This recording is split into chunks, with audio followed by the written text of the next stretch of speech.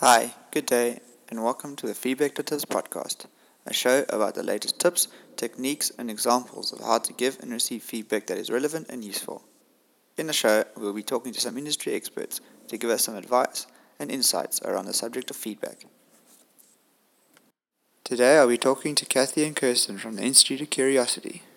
Welcome to the show. Thank you. Thank you for having us. Kathy Tabernar and Kirsten Siggins are a mother-daughter executive coaching team with a focus on this concept of curiosity. So tell me, what is this curiosity approach? It's really on curious conversations. That's what we do because we've learned that most people think they're curious in life, but where they're not curious is in a conversation. And when you're not curious in a conversation, you judge and you blame and you shame and you get stuck in this I'm right, you're wrong headspace, all without even knowing you're doing it. And then all of that leads to conflict.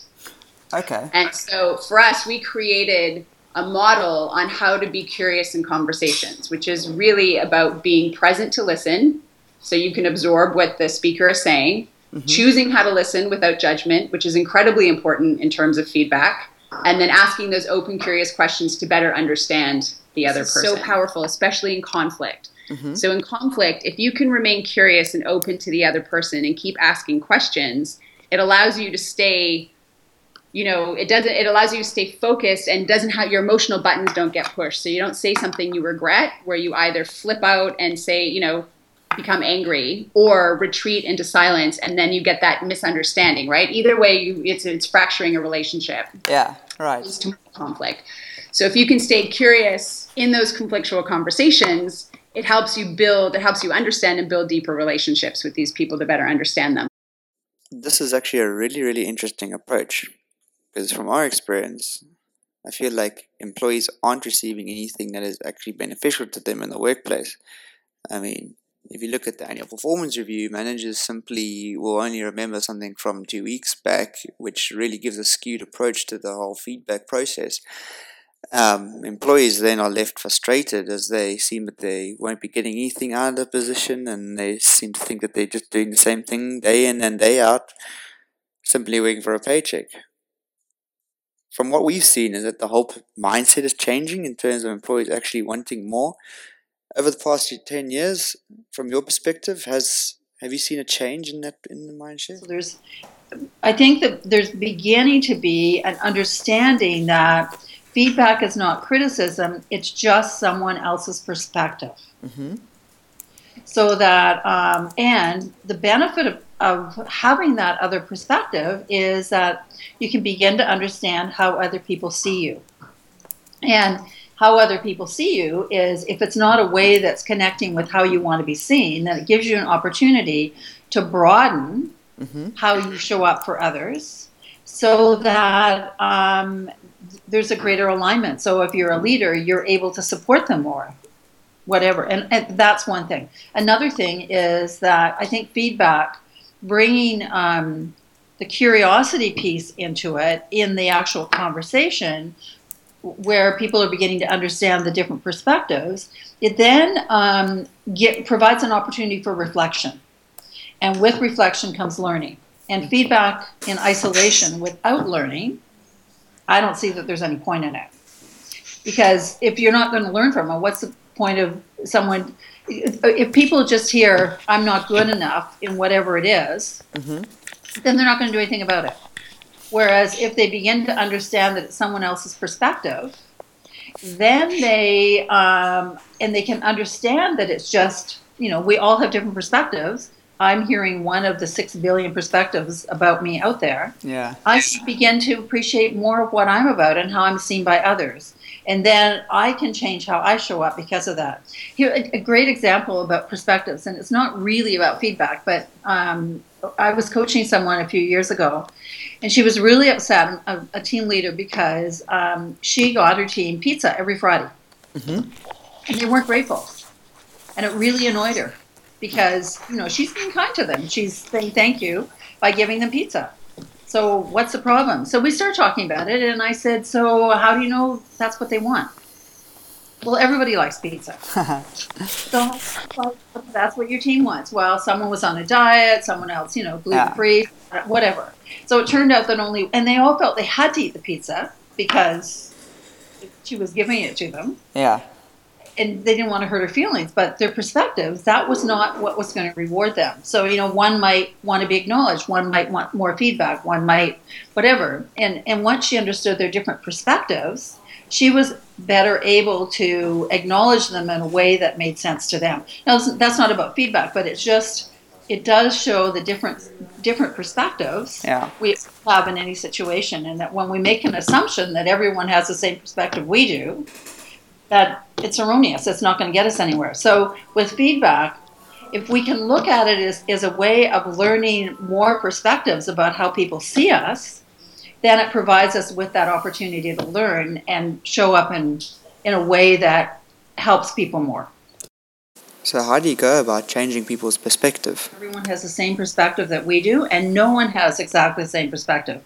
Yeah. And once you start testing assumptions, you learn that. So if we can just be open to, wow, she sees me differently than I do, and it's not right or wrong, it's just different, then I can be able to show up slightly differently with that person. Yeah. And it's the same when if Kirsten and I are going to a meeting and it's a marketing meeting, let's say, and I say, I'd really like feedback from you on how I do our presentation. And I want it specifically around how often I use my hands, or how others seem to be receiving me, or whatever it is. I'm learning her perspective on how I'm showing up.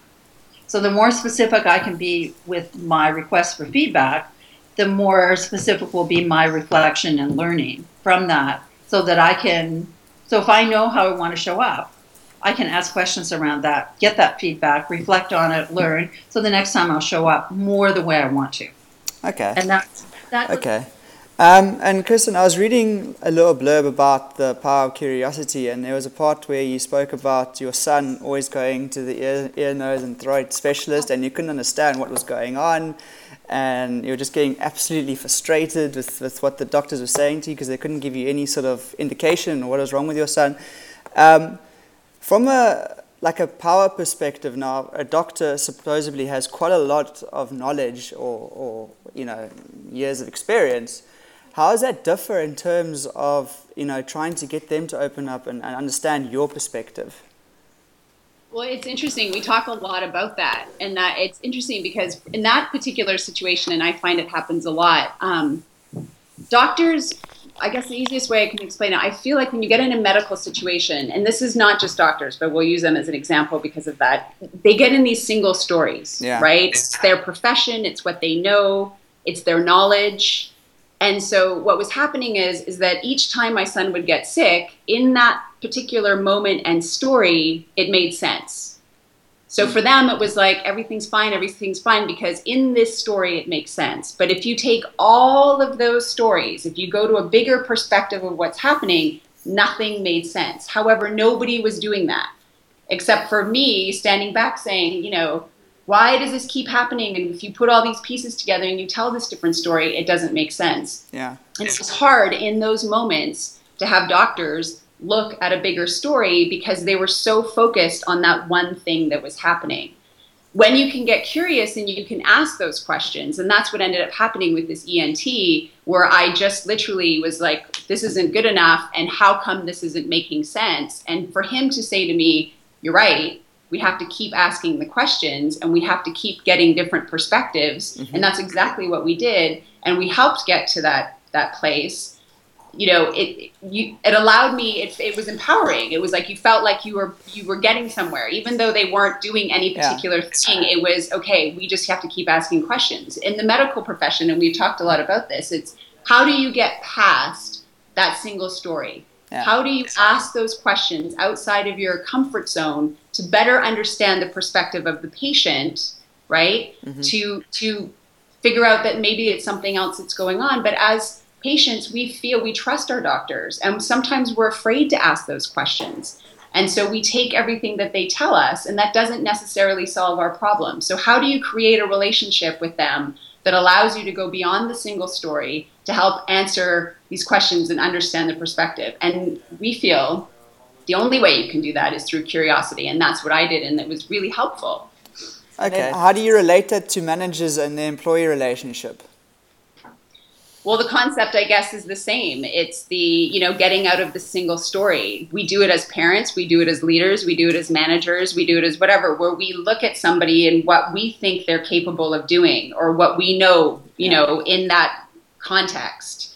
And it's how do you ask those questions to have a greater understanding, a bigger perspective of what's going on for that person, to challenge that single story of what we think of them, to learn about them, to better understand. So we may think that somebody is really great at writing reports. Maybe one report was written really well and the manager thinks that they're great at writing reports when in fact that person is not great at writing reports, and if they continue to write, you get one great report and you make that assumption and then they start writing bad reports, then it's you're a great report writer. Why aren't you writing better reports? And this person is thinking, but I don't write reports. That's not what I do. Until you get curious with them to challenge those assumptions, to understand a better perspective of what they bring to the table, the concept is the same.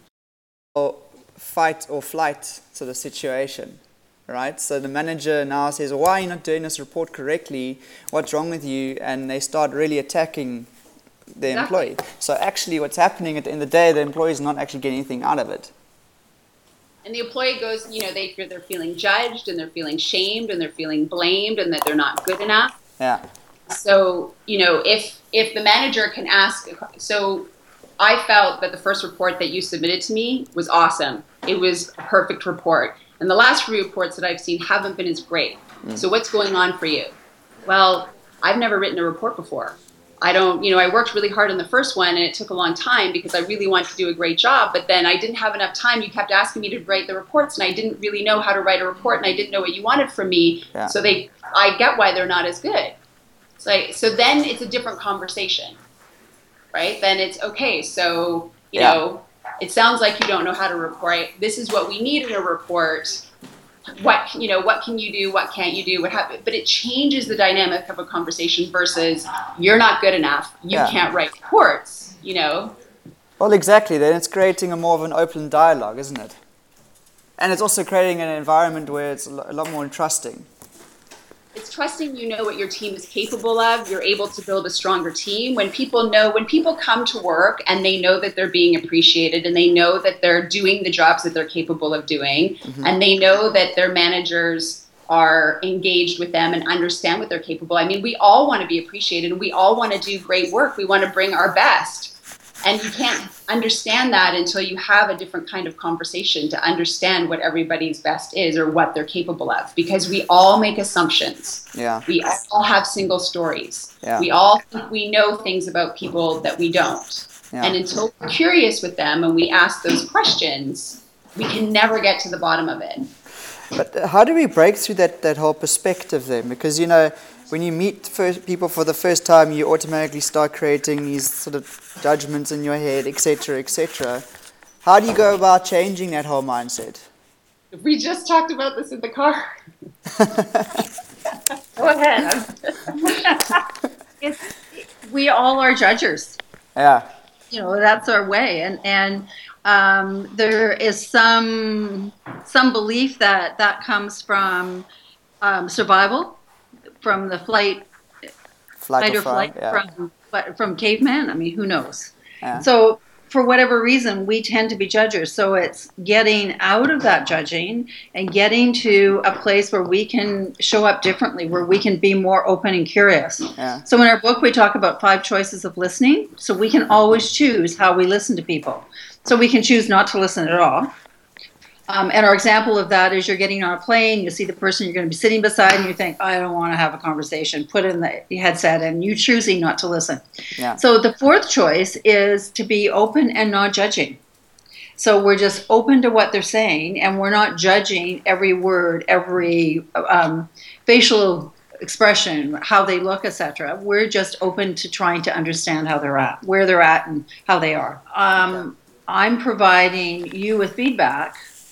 And if I'm not providing in a respectful way and you're not open to hearing it, all you're gonna hear is I'm bad, I'm this, I'm that, all negative, which may not be the way the person intends it to be given. So by being more open and curious. Just this person explained a few minutes ago in that conversation between leader and employee, by being more open and curious, it provides us with the opportunity to explore the perspectives and to better understand each other. Then that's where, from that, we can reflect, we can learn, we can change behaviors. The important part, like the feedback where we've learned, is when you look at how you choose to listen, most people listen in what we refer to as choice 2 and 3. So in choice 2, it's a lot about, it's how you interpret you're listening through your own lens of what, your interpretation. So if somebody is saying to you, a very simple example that we use is a red dress. I'd say to my mom, I want to wear a red dress to this interview. And she would say, I wouldn't wear a red dress. I'd wear a blue dress. I may not even say it. I'm just thinking thinking it. But how you respond will be interpreted. Yeah, exactly. However you respond, whether it be your body language or verbally or whatever. Yeah. Through her experience, her perspective. I wouldn't do that, blah, blah, blah, blah, blah. Then the third level is through, it's a judger, it's through your experience, but you think you're fixing and solving, so that's where you comes in. So, she'd be thinking you shouldn't wear a red dress. You should really be wearing a pantsuit because that's, you would, whatever. Yeah. So in terms of feedback, you get a lot of, I think, I would, you should, you could, rather than what's best for you, or how are you feeling about it, or what can you bring to the table? And it changes the dynamic of a conversation. And when we're stuck in choice 1, 2, or 3, not listening in the I's or the U's, we're not hearing what's going on for the other person. We're not suspending our judgment, and we're not just completely open to learning about the other person. We're still projecting our stuff onto them. And that's the crux. And we were talking about this in the car, how we message this or how we get that change. Because I think when you were saying what's changed in coaching, one of the big things is when we start focusing on another, it changes how we feel. It provides a connection that we can't have when we're always in our own head.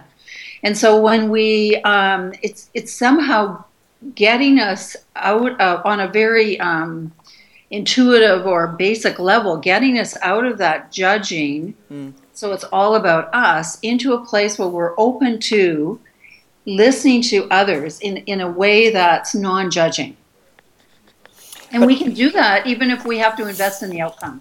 So if we're having a feedback conversation with someone who is always late and they're the receptionist and they have to be there at 8 o'clock to start answering the phone, you can be invested in the goal, we're having a conversation to get you at 8 o'clock, but you can still be open about it. Yeah. So you're not judging them for not being there, just saying, hey, this is part of the job. There's a need for you to be here at 8 o'clock. How are you going to do this? Yeah. So it's back on them. It's not, I'm going to fire you. If you're not here, you should be here at 8 o'clock and I'm going to fire you if you're not. It's out of that, my own headspace and control of the situation into giving that up and giving them the space to share their perspective with me. Yeah, okay. But then how do you get managers who have a very fixed mindset, who are saying to themselves, I'm not going to change, it's the employee's fault that they didn't complete these goals in time. How do you go about changing someone who's got a very static mindset? You want to talk, or do you want me to go ahead? Go ahead. Sorry, I'm throwing you off. I think it goes back to... It's a good question. Yeah, it is. It's an important question. And so are you saying this if I was coaching them now? Yeah. For example, you were at a Fortune 500 company and they've been in this position for 50 years now, and they're just not changing whatsoever. And they're saying the employees are wrong, they're firing left, right, and center, the employee turnover is super high.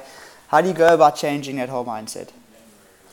I think that for me, it would be getting in and coaching them around and becoming curious around what's behind that. Mm-hmm.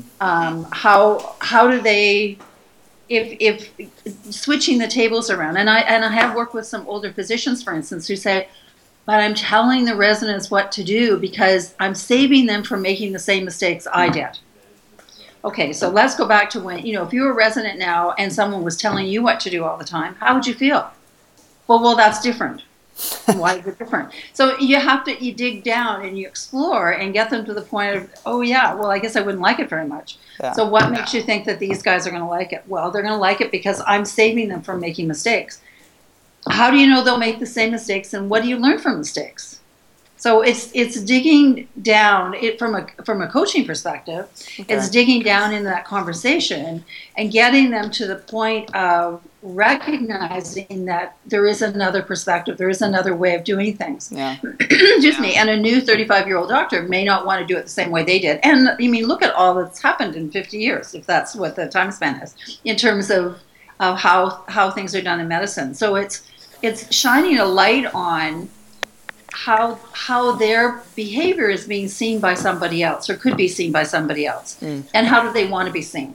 So what do you do differently so that you can create that relationship, that learning opportunity that's going to work for this person, and not message, I know best, you don't, because that's what that kind of telling, no, you do it this way, that's what they're messaging. So getting to the point of recognizing that and figuring out for them what's going to work to do it differently. Okay, that's interesting. And I mean, in today's world, in today's business environment, it's now moved over to a more flat hierarchy. There has to be some sort of transparency there all the time, right? And these millennials always want to know what's going on, because often, I mean, as you guys said in your blogs and whatnot, they always have access to information. And it's not going to be about, the managers knowing more than what the employee is going to be knowing. How do you start making that the whole environment more collaborative? Well, it's hard because it's just like you're saying. I think when you take a certain age group, their entire experience is top down. Yeah. That's all they know. Yeah. And they think that is the way that you have to do it, right? Mm-hmm. And younger millennials they want collaboration. And this happens a lot. So leaders think, okay, I know how to do it and I'm going to do it right. It's all of their fault, just like you're saying. They're the ones that have to change. Yeah. Where the reality is, as these younger, and they're not even young, I mean, you don't even have to be younger, but people, that they're managing say, well, I'm taking my cues from you. So if you can do it, why can't I do it? Yeah. Right? And it's, in order to have collaboration, you need to model collaboration. You need to learn collaboration. And because most of us have had hierarchical parents, from the moment that we were born, we're told what to do. Yeah. We're told how to do it. They're solving our problems. And then you have teams and you have teachers and whatever. And again, it's hierarchical. They tell us what to do. And then you get into a work environment and they hire you and they say, a lifetime of telling. And then you come out of, university and you get hired and they say, okay, now we want you to solve this problem. Yeah. And it's like, okay, just tell me how to do it. You tell me what and they're saying, no, I'm not going to tell you. You have to figure it out. And so until you've learned how to collaborate, until you've been open to a collaborative situation, you can't have collaboration with telling. You can't have collaboration with hierarchy down. You have to be able to have a language. And that's what we've learned, is that leaders are saying, I know this isn't working. I know the language. I'm out of, university and you get hired and they say, okay, now we want you to solve this problem. Yeah. And it's like, okay, just tell me. Well, it's hard because it's just like you're saying. I think when you take a certain age group, their entire experience is top down. Yeah. That's all they know. Yeah. And they think that is the way that you have to do it. Right. Older leaders are still top down. Mm-hmm. And younger millennials they want collaboration. And this happens a lot. So leaders think, okay, I know how to do it and I'm going to do it right. It's all of their fault, just like you're saying. They're the ones that have to change. Yeah. Where the reality is, as these younger, and they're not even young, I mean, you don't even have to be younger, but people, that they're managing say, well, I'm taking my cues from you. So if you can do it, why can't I do it? Yeah. Right? And it's, in order to have collaboration, you need to model collaboration. You need to learn collaboration. And because most of us have had hierarchical parents, from the moment that we were born, we're told what to do. Yeah. We're told how to do it. They're solving our problems. And then you have teams and you have teachers and whatever. And again, it's hierarchical. They tell us what to do. And then you get into a work environment and they hire you and they say, we want you to solve this problem. Yeah. And it's like, okay, just tell me how to do it. You tell me what and they're saying, no, I'm not going to tell you. You have to figure it out. And so until you've learned how to collaborate, until you've been open to a collaborative situation, you can't have collaboration with telling. You can't have collaboration with hierarchy down. You have to be able to have a language. And that's what we've learned, is that leaders are saying, I know this isn't working. I know the language I have isn't working. So how do I talk to people so that they all want to be a part of a team? But how do they do it without me? I don't want to change. They need to learn how to collaborate. And what we're saying is the only way that they can learn how to collaborate is if you're a part of that. Okay. It has to be an all-in thing. You can't have one person telling top down, expecting the others to collaborate and innovate. It has to be an all-in curiosity, what works It's for a you. bit like a culture. It's absolutely changing the culture. Okay. I think the other thing is that when we were in the hierarchical up-down of the industrial era, it was older people knew more. There was this whole thing about knowledge comes with wisdom. Right. Comes with Yeah. And now a 7-year-old can know more about any subject than all of us put together if they spend the time on the internet and they learn and understand it. Yeah. So knowledge is no longer that hierarchical piece. It's much more democratic. Anyone and everyone can understand the same thing. So as the and let go of that power to say, this is the outcome we need, what is the best way to get to that outcome? Yeah. And it used to be that you didn't make mistakes. Someone told you what to do and you had to do it right. But now I think we need to shift to recognize that mistakes are really cool. Like that's how we learn. Exactly. And it's okay to make mistakes. Exactly. You must always try. Yeah. Right. Yeah. But that's learning one way or another. Exactly. So, there's always this disconnect then in a hierarchical structure with whatever the CEOs, the executives, the managers, and then the rungs below them. And surely that's part of the life cycle of the business, or not in this day and age? Yeah, I think so I'm trying to figure out, so what you're saying is that the hierarchy is still there and that even though it's becoming flatter. Yeah, the hierarchy is still going to be there regardless. Well, and I think I've had a lot of discussions about this because I really agree everything's flattening. People say, yeah, but there's still a hierarchy. And there are times when people really want that hierarchy, I think. In any kind of emergent situation or a crisis, people want to know that someone's going to take control of the situation and lead them through it.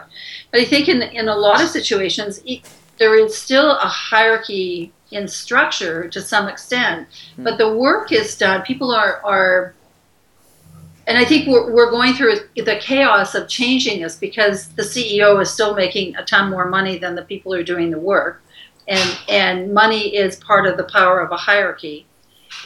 And I think it's somehow we're shifting, and I'm not sure where that's going to go. So I don't see it as finite right now. I see it kind of as a amorphous. It's something that is morphing into something else. I'm just not sure what that's going to look like. Okay. Does that make sense? It does. Thank you very much. This was a great interview. Great. I loved it. Cool. Good. Sounds great. Awesome. Yeah. Thanks a lot. Perfect. Yeah.